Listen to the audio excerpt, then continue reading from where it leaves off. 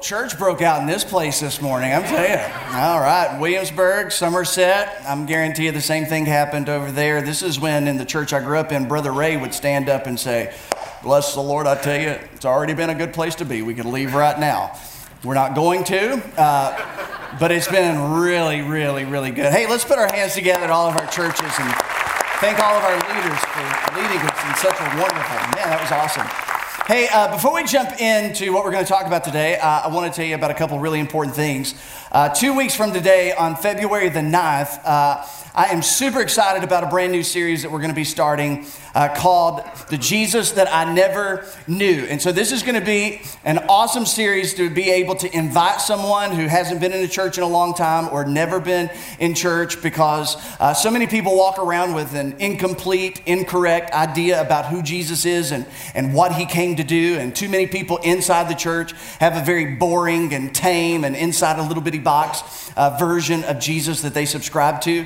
But I am hopeful and prayerful that in this series we are going to, as we open up the Gospels and just camp out with Jesus for quite a while, as we discover who he is and what he came to do and how he interacted with people and why he did it that way, that we may just discover a version of Jesus that is greater and better than we ever imagined. So that's going to get started on February the 9th, so make sure you find somebody to come sit with you on that day. And then tonight at 6 o'clock at all of our churches, we're having Night of Worship, so I would love for you to be here. It's always a special time when we get together as a church, and so I want to invite you back at all of our churches tonight at 6 o'clock, okay? Now, today, I want to talk to us about something that we've been talking about for the past 3 weeks. And I want to introduce it by talking about the Jesus that we do find in the Gospels. When you read Matthew, Mark, Luke, and John, there are so many things about Jesus that just leaps off the page. And one of the most compelling things to me that leaps off the page when it comes to Jesus is how clear he was about his purpose. Jesus, with crystal clear clarity, Jesus understood what his purpose was. And so all through the Gospels, we find a purpose-driven Jesus. We find a Jesus that operates in his purpose, walks in lockstep with his purpose, because he understood with crystal clear clarity his purpose. And I think that's one of the things that made Jesus so compelling. One of the things that made Jesus so magnetic. And for some, one of the things about Jesus that made him so irritating, because Jesus showed up and he spoke to a group of people who, by and large, their concern and their mentality was existing and surviving. And then Jesus shows them something better than existing. He shows them living. He shows them what living looks like, not what existing looks like, but what living looks like, because you move from existence to living when you begin to embrace and walk in and from your purpose. And so Jesus understood his purpose.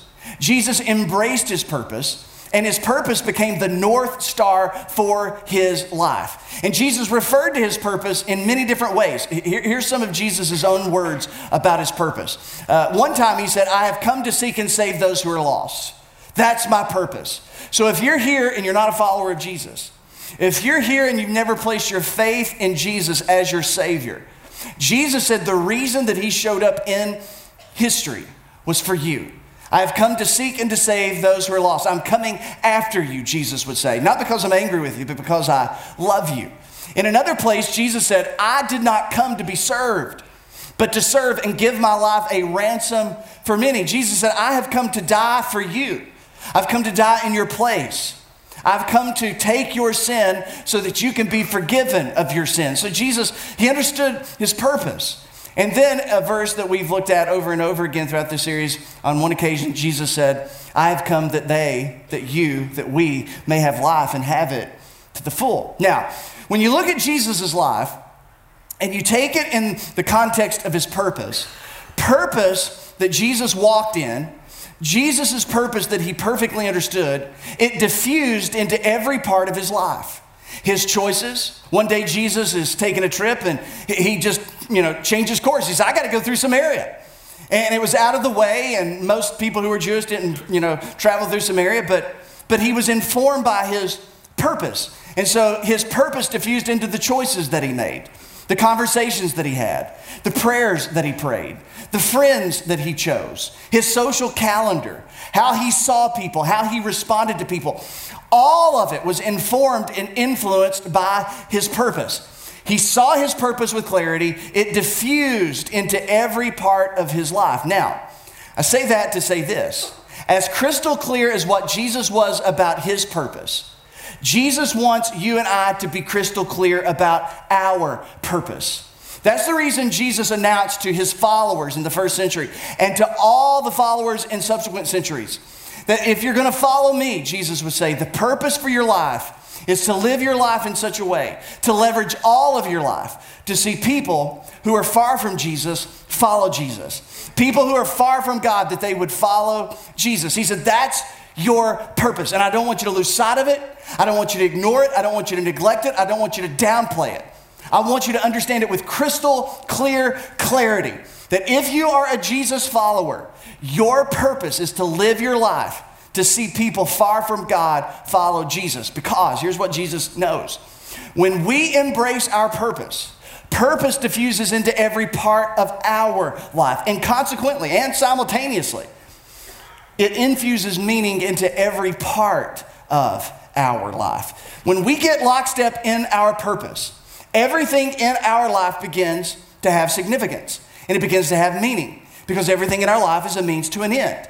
And then everything in our life begins to find alignment behind our purpose. Once we embrace purpose, live in purpose, it diffuses into all parts of our life. And the byproduct of that is every part of our life begins to get in alignment behind and with that purpose.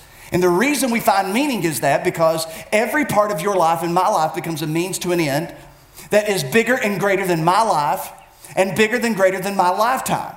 So when you follow Jesus and when I follow Jesus, this is elementary, but I think we need to be reminded of it. Not only did you follow Jesus because you believed that he was Savior, we also follow Jesus because we believe he is Lord. Amen. Jesus is Savior and Jesus is Lord. So when I follow Jesus, I just don't take forgiveness. I just don't take peace. I don't just take eternal life and a better life. I also receive his lordship. Jesus said, all authority has been given to me in heaven and earth. And he says, if you're going to follow me, you have to surrender to me. And specifically, you have to surrender to my purpose for you. Because if I'm Lord, it's not your purpose that trumps all. It's my purpose that trumps all. And so in the Christian life and in the church, we have historically called this the Great Commission, the great mission that Jesus gave us, our purpose to go see people far from God follow Jesus. And so what that means is when we embrace that purpose, it diffuses into every part of our life, and every part of our life gets meaning. And so here's what it looks like. When we embrace the Great Commission, our purpose, all of our relationships become a means to this end. You have influence through your business, through your personal friendships, because you go to school, you're on the same team with, you're on campus with. Every relationship becomes a means to an end when you embrace your purpose. You try to find ways to leverage your influence to invite people to take a step in the direction of Jesus. When you begin to get in alignment with this purpose, our careers become a means to this end. Your career is not the end. It is a means to an end. So we try to discover, as followers of Jesus, how is what I do for a living a means to see people far from God follow Jesus? And we think about that. We pray about that. We wrestle through that. Our careers become a means to an end. Our stories become a means to an end. Our failures, our successes, our past, our present, the mud and the muck and the mire, it becomes a means to an end. Our stories, our scars, it becomes a means to help people take a step in the direction of Jesus. Our talents become a means to an end. What you're good at, what you're passionate about, your gifts, all of that is a means to an end. Not your end, God's end. Your purpose is a means to an end.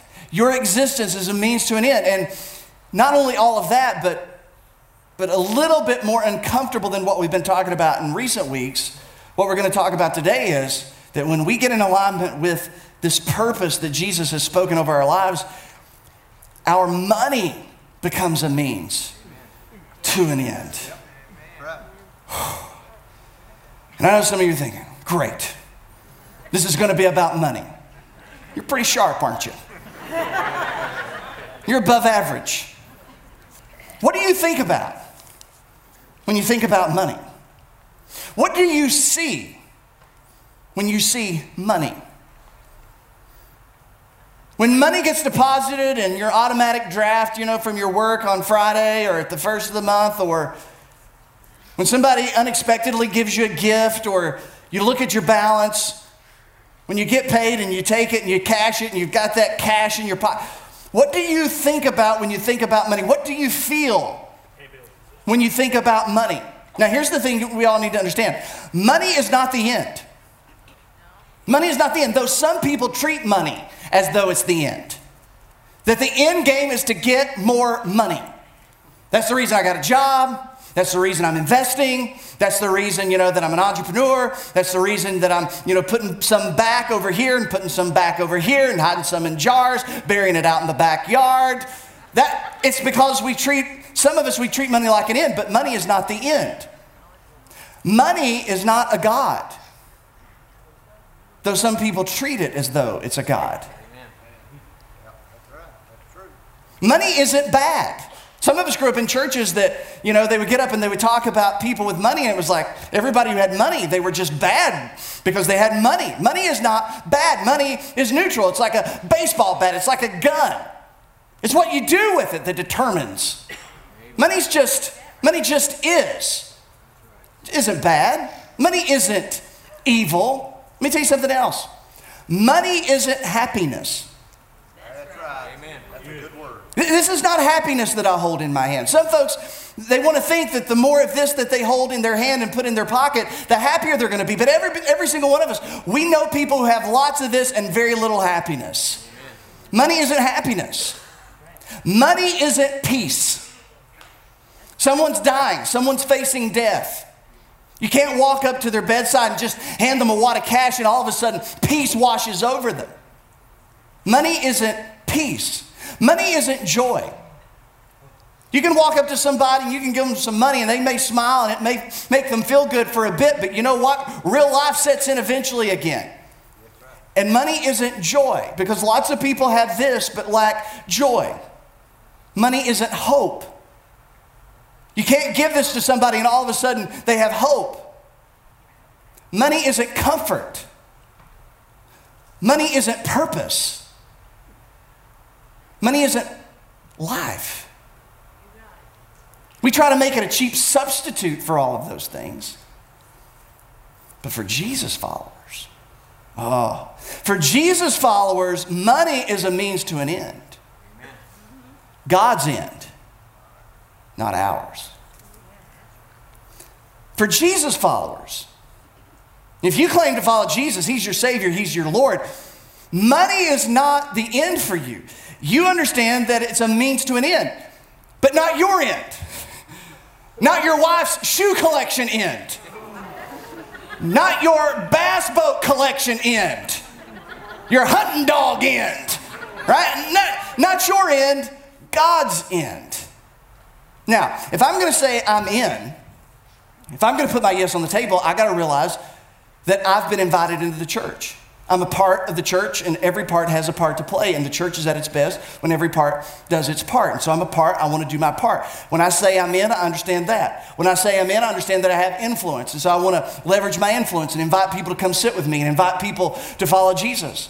When I say I'm in, like we talked about last week, I got to be involved in the local church. I believe the greatest thing that I can do is serve others, and I believe the greatest place to do that is in and through the local church. So I put my yes on the table. I don't want to be on the sideline in the church or the grandstand in the church. I want to be involved in the church. But if we're going to say I'm in, if we're going to say I'm into all of those, it also means my yes is on the table as it relates to being invested in God's purpose. It means that I'm saying yes to funding God's purpose in this world.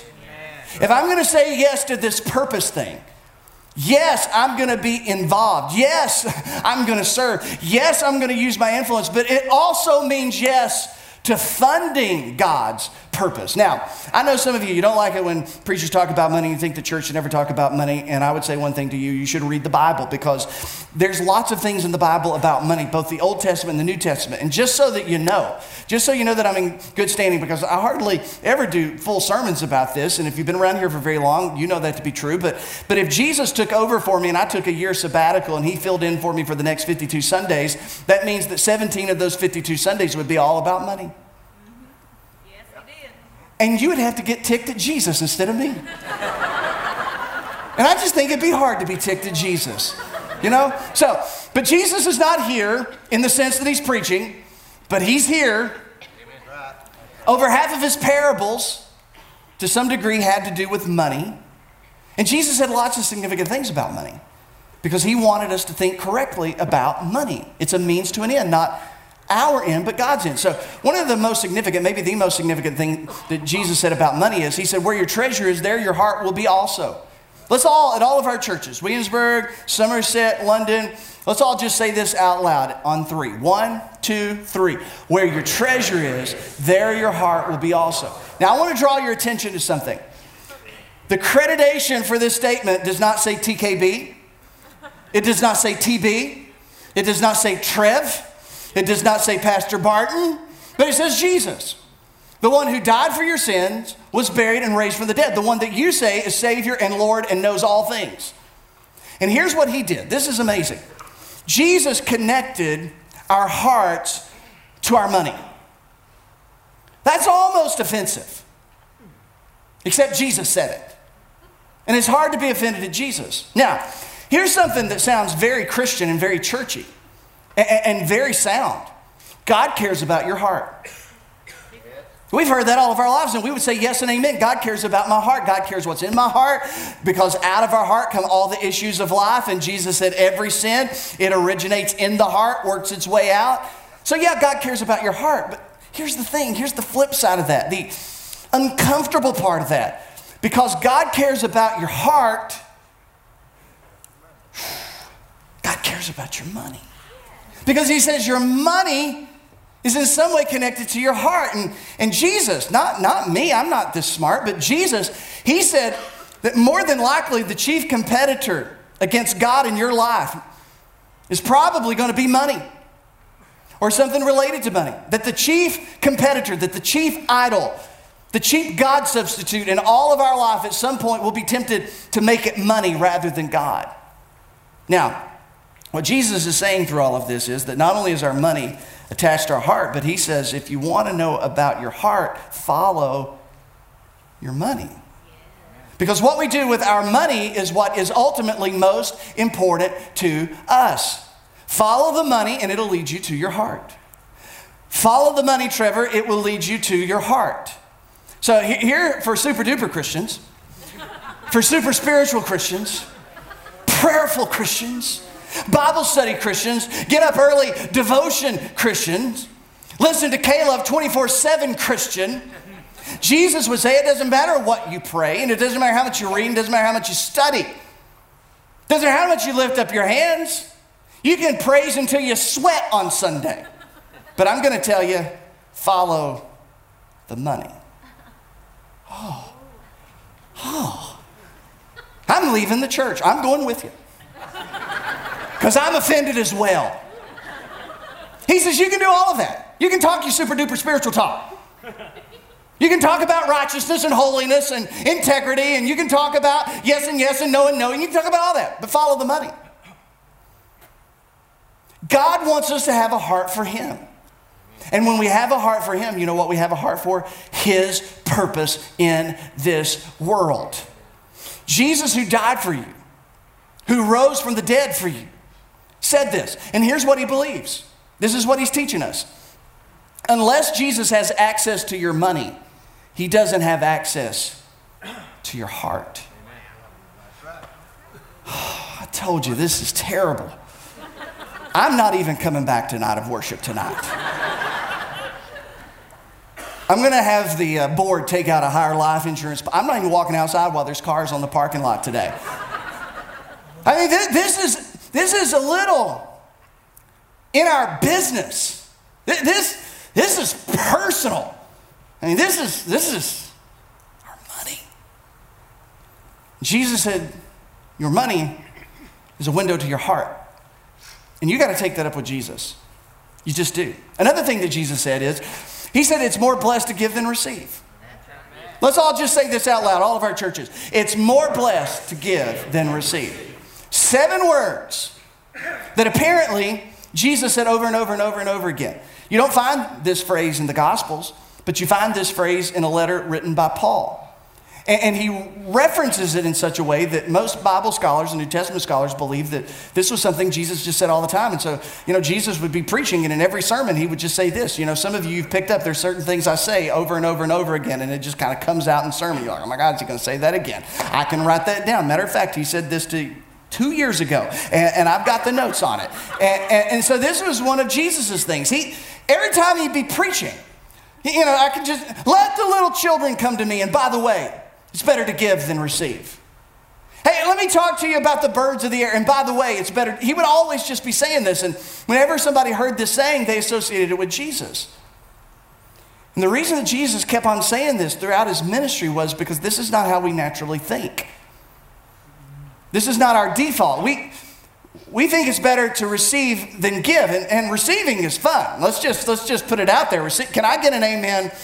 Receiving's fun. That's not what He's not saying that it shouldn't be fun to receive, but he says it's better to give than receive. And so here's what he's pushing back against.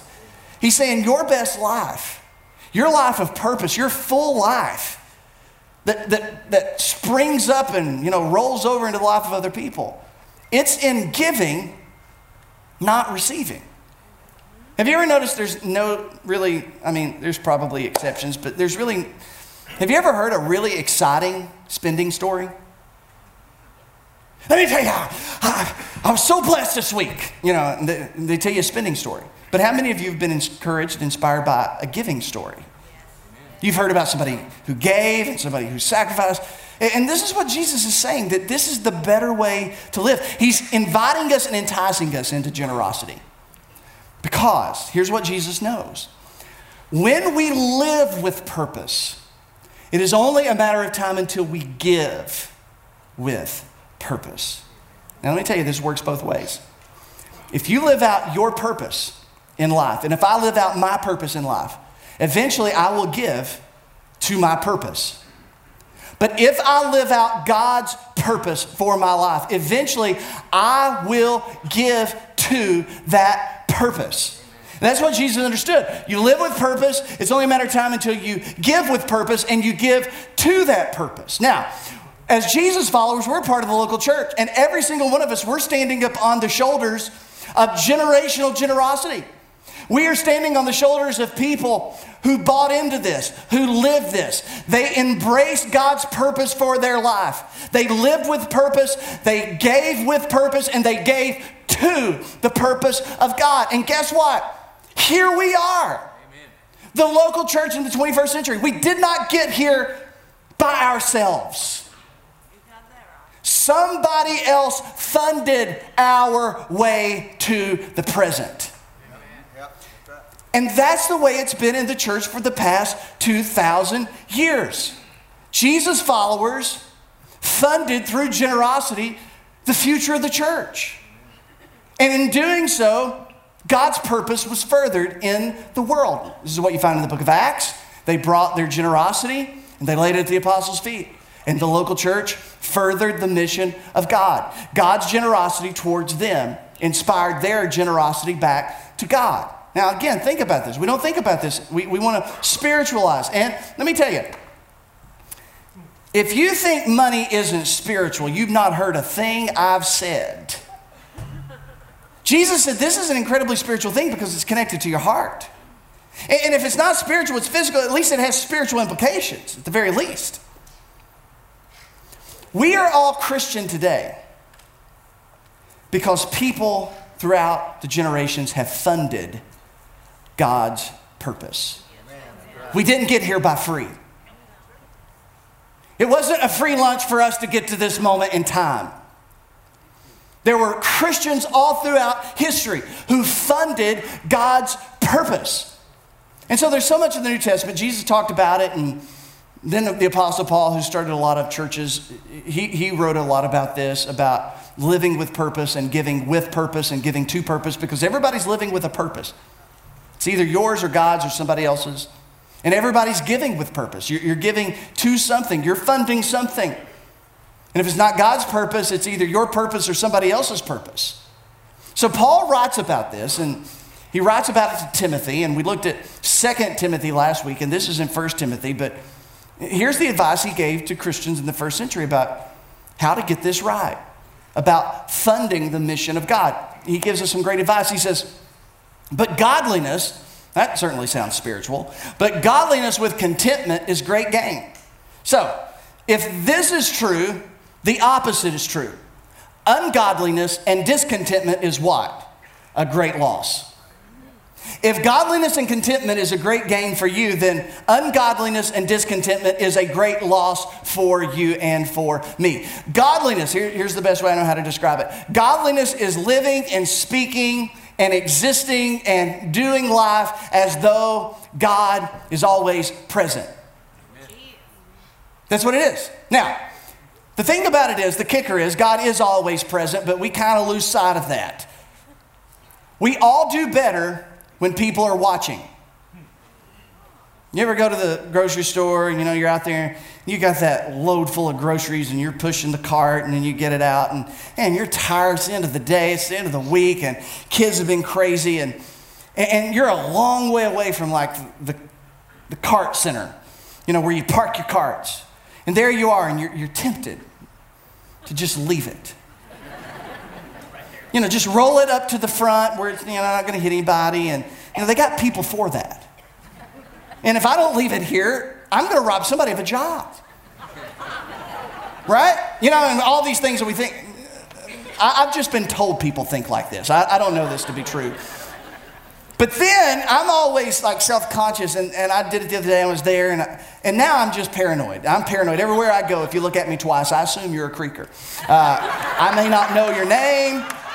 I may not know your story, but if you smile at me, I assume we're going to church together. Hey, brother. Hey, sister. Hey, so good. I'll see you Sunday. And they're like, where? Where are we going to be? So, and I just assume at least one out of every 3 cars pulling into Kroger, they go to church. And when I want to leave it, I'm thinking, gosh, somebody's watching. And if not, there's those cameras. And that manager guy at Kroger, I know he goes to our church. And so, maybe you're here today. And so maybe he looks at the film. And I'm like, I can't leave this cart. And so as much as I hate it and don't want to, I walk that flipping cart down there, and I try to shove it as far as I can without, 30-yard roll. It's like bumper cars. All because somebody's watching. You go to the gym, somebody watching. I was working out with a good friend of mine, Kristen, the other day, and a lady in our church, Nietzsche, and she's stronger than both of us. And we were trying to do a max out thing on deadlifts, and just having her there in my face yelling at me made me 15 pounds stronger. We are stronger and better when people watch us. Imagine how much stronger and better we should be knowing that God is watching us. Godliness. Then contentment. Contentment is the peace I have with what I have. Discontentment leads to all kinds of terrible decisions. You get discontent at home, terrible, terrible, terrible potential for a bad decision. You get discontent with the things that you have, there's the potential for a terrible decision. We see our kids do this all the time. Sometimes Shepherd and Grayson, they're playing, and Shepherd doesn't want something until his brother has it. He wasn't even thinking about it. Grayson walks through, has it in his hand. Hey! He takes it away from him. I'm like, what are you doing, son of Adam? What is this? Where? And you know what? Adults, we do the very same thing. We don't want something until we see somebody else have it. You didn't want a new house until your new friend, your best friend, your old friend, bought one. You went over there and you're like, wow. You loved your 8-foot ceilings until you saw the 10-footers. And now you went back home and you're dunking down. It's like, honey, I'm going to hit my head. It's much more consequential when adults get discontent and we want kitchens and we want houses and we want cars and all that because we got discontent. We focus on what we don't have instead of being grateful for what we do have. So Paul's giving us some good advice. Godliness with contentment. It's good for you. It's good for you. And he says, for we brought nothing into the world and we can take nothing out of it. You showed up in all of your glory, which wasn't much. But you showed up, you didn't have any clothes on your back, you didn't have any money in your pocket, you didn't have a pocket. You know what? You're going to leave the world with nothing. And for those of you who accumulate some wealth, I don't know, I shouldn't probably tell you this, but 70% of wealth that's saved in one generation and left to the next, 70% of it is squandered in the second generation. 70% of the time it's squandered in the second generation. By the time you get to the third, 90% of it's squandered. And all the kids and grandkids just despise me right now. Because it's like, don't say that. I want my shot, man. I want my shot, Pastor. It's not you. They attend to other churches, the people who do that. Not you, right? But this is what he says. We don't bring nothing in. We don't take anything out. He says, but if we have food and clothing, we'd be content with that. I just imagine Timothy's reading that going, Paul, you're making me feel like a terrible human being. But hold on, it gets better. He says, those who want to get rich fall into the temptation and a trap. Those who are greedy, those who serve and fund their own purpose, it leads to a trap, and many foolish and harmful desires are there that plunge people into ruin and destruction. Amen. Greed leads to a trap, and that trap throws us into ruin and destruction. Greed is when we fund our cause or someone else's cause rather than God's cause. And let me tell you about greed. Greed can hide in your spending, and greed can hide in your saving. It hides in both. You're just not greedy if you spend it all on you. But you can be greedy if you save it all for you. And he says, for the love of money, not money, but the love of money is the root of all kinds of evil. And some people, eager for money, have wandered from the faith, man, that sounds serious, and pierced themselves with many griefs. Amen. And here's what he's saying. There's no peace, there's no joy, there's no hope. There's none of that in serving your own purpose and funding your own purpose. Serving and funding your own purpose will undermine ultimately the life that you want. Serving and funding the wrong purpose can undermine your home, your family, your marriage, the future of your kids, the future. It just can. The love of money is why there's a porn industry. The love of money is why children are exploited. The love of money is why there's such a thing as the sex trade industry. The love of money takes people to some really dark places. This is a serious thing. So he says, Timothy, you man of God. And you're here, ladies. He could say the same thing, but you, woman of God, flee from this and pursue righteousness, godliness, faith, love, endurance, and gentleness. Isn't that every parent, listen, isn't this the life you want for your kids? Righteousness, the right thing the right way, godliness, always living like God's present, faith, love, endurance, gentleness. That's the life you want for your kids. It's the life you want for you. So how do we pursue that? How do we flee from the love of money and from greed that serves our own purpose and funds our own purpose? And how do we go towards this life we really want? This is so brilliant. He says, I'll tell you, command those who are rich in this present world. And so I know what some of you are thinking. He's not talking to me. I'm not rich in this present world. If your household income is above $50,000, you are in the top 1% of global wealth. If you're 30 to 40,000, you're in the top 2 or 3% of global wealth. You may not feel rich, but you're rich. But command those who are rich in this present world not to be arrogant, nor to put their hope in wealth, which is so uncertain. I know what some of you are thinking. You're still fighting with me in your mind. I'm not rich. If you had to choose between which pair of shoes to wear today, you're rich. If your car slept in a home last night, you're rich. If the first thing you think of when you think Apple is a company, You're rich. It's just the way it is. If you've ever gone down to a car lot and drove your perfectly working car and then gave your car to a man and then gave him some money only to drive away another car. Sounds rich to me. He says, don't be arrogant. Don't establish your self-worth by your net worth. Don't trust money to do what only God can do for you. You can't save your way to safety. And you can't accumulate your way to peace. You just can't do it. Don't ever look at money the way you're supposed to look at God. But put your hope in God, who richly provides us with everything. Oh, I love this. This is good news. This is grace. This is the freedom of the New Testament. Provides us everything for our enjoyment. You don't have to give it up. You don't have to give anything up. Fund your hobby. Go on vacation. Go on as many as you can. Buy the house that you love. Buy that car. But don't do it at the expense of not funding God's purpose first. Amen. That's a good word. Yeah. Fund God's purpose first. And then enjoy what you've been given. But don't enjoy it at the expense of not funding God's purpose in the world. He says, command them to do good, to be rich in good deeds. This is how we live with purpose. We do good, right? We get involved. Command them to do good, to be rich in good deeds, and to be generous and willing to share. It's a command, not a suggestion.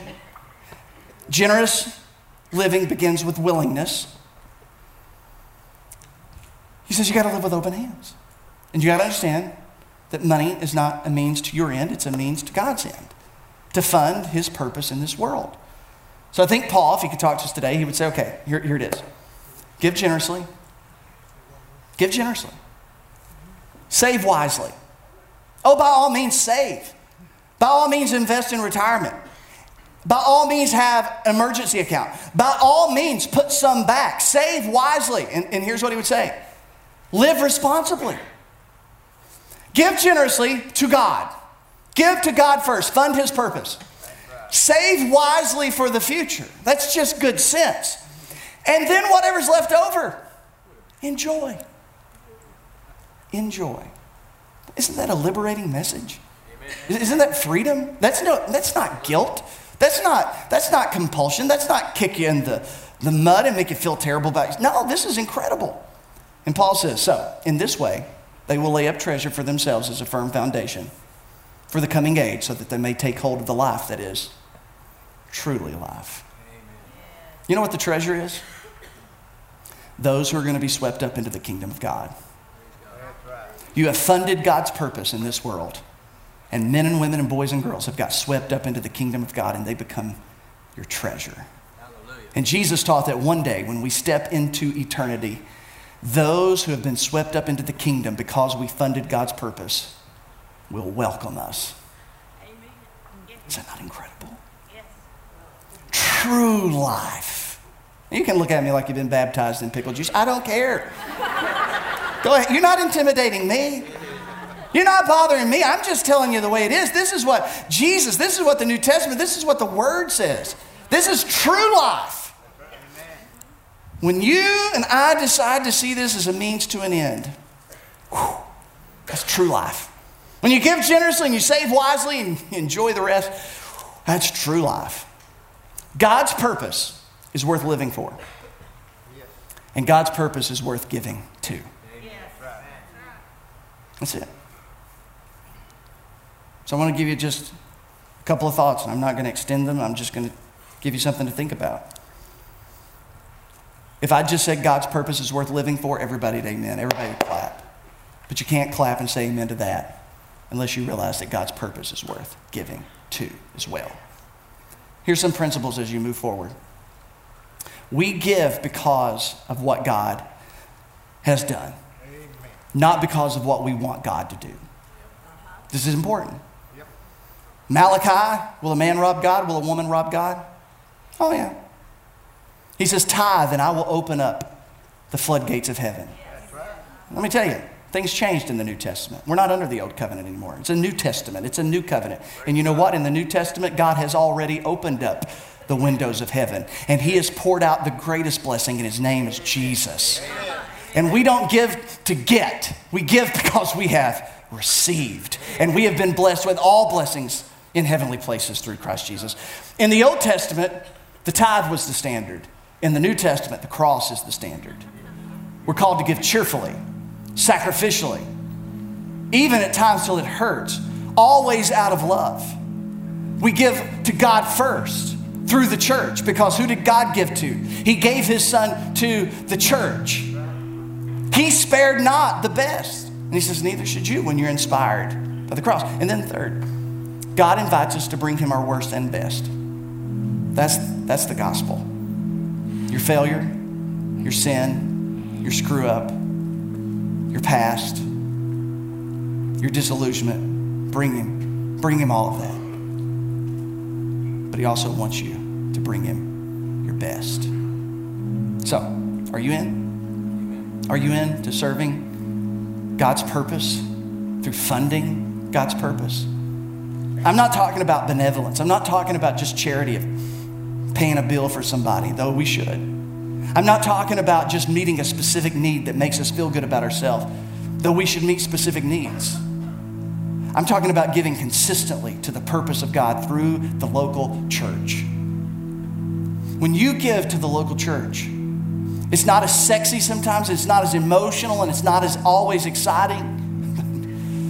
Boy, does it make a difference. When you give, you create environments where people want to be on Sundays.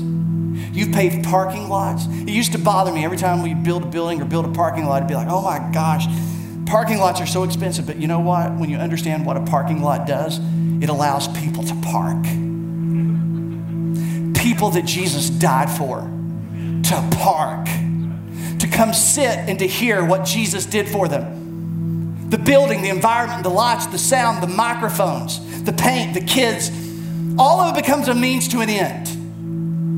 To see people far from God follow Jesus. Some of you like to only give to things that make you feel immediately good, to things that you can immediately measure. But giving to the local church and funding God's purpose, you're giving to something that you just can't quantify because you just can't know the good that it's accomplishing. We'll never know how many families didn't end up in divorce because someone was funding the purpose of God. We'll never know how many kids wandered away from faith because some people funded the purpose of God. We'll never know how many marriages stuck it out, all because someone funded the purpose of God. How many suicides were avoided because someone funded the purpose of God. How many unwanted teenage pregnancies were not part of someone's story because someone funded the purposes of God in this world. Look around. God, give us Kentucky. Look at all the problems. Look at all the problems. You know them, I don't have to tell you, but here's what I want to tell you. Jesus is the best answer to our community's worst problems. And the way we make the biggest difference is to fund his purpose in and through the local church. So I ask, are you in? I think you should be. I think you should put your yes on the table because that's true life. That's the best life. Heavenly Father, Lord, we love you. We thank you for Jesus. And God, we just, Holy Spirit, do what only you can do. Holy Spirit, convict us where we need to be convicted. God, right now, some of our hearts, it's mounting a defense. We're looking for an excuse. We're looking for a reason. God, help us to pay attention to that. And help us to do what we need to do. Help us to say, I'm in. To all that I'm supposed to be in on. And help me to fund your purpose in this world so that people get swept up into the kingdom of God. Help me to see my money as a means to an end so that one day future generations will stand upon the generosity of our generation. Let it be, Lord.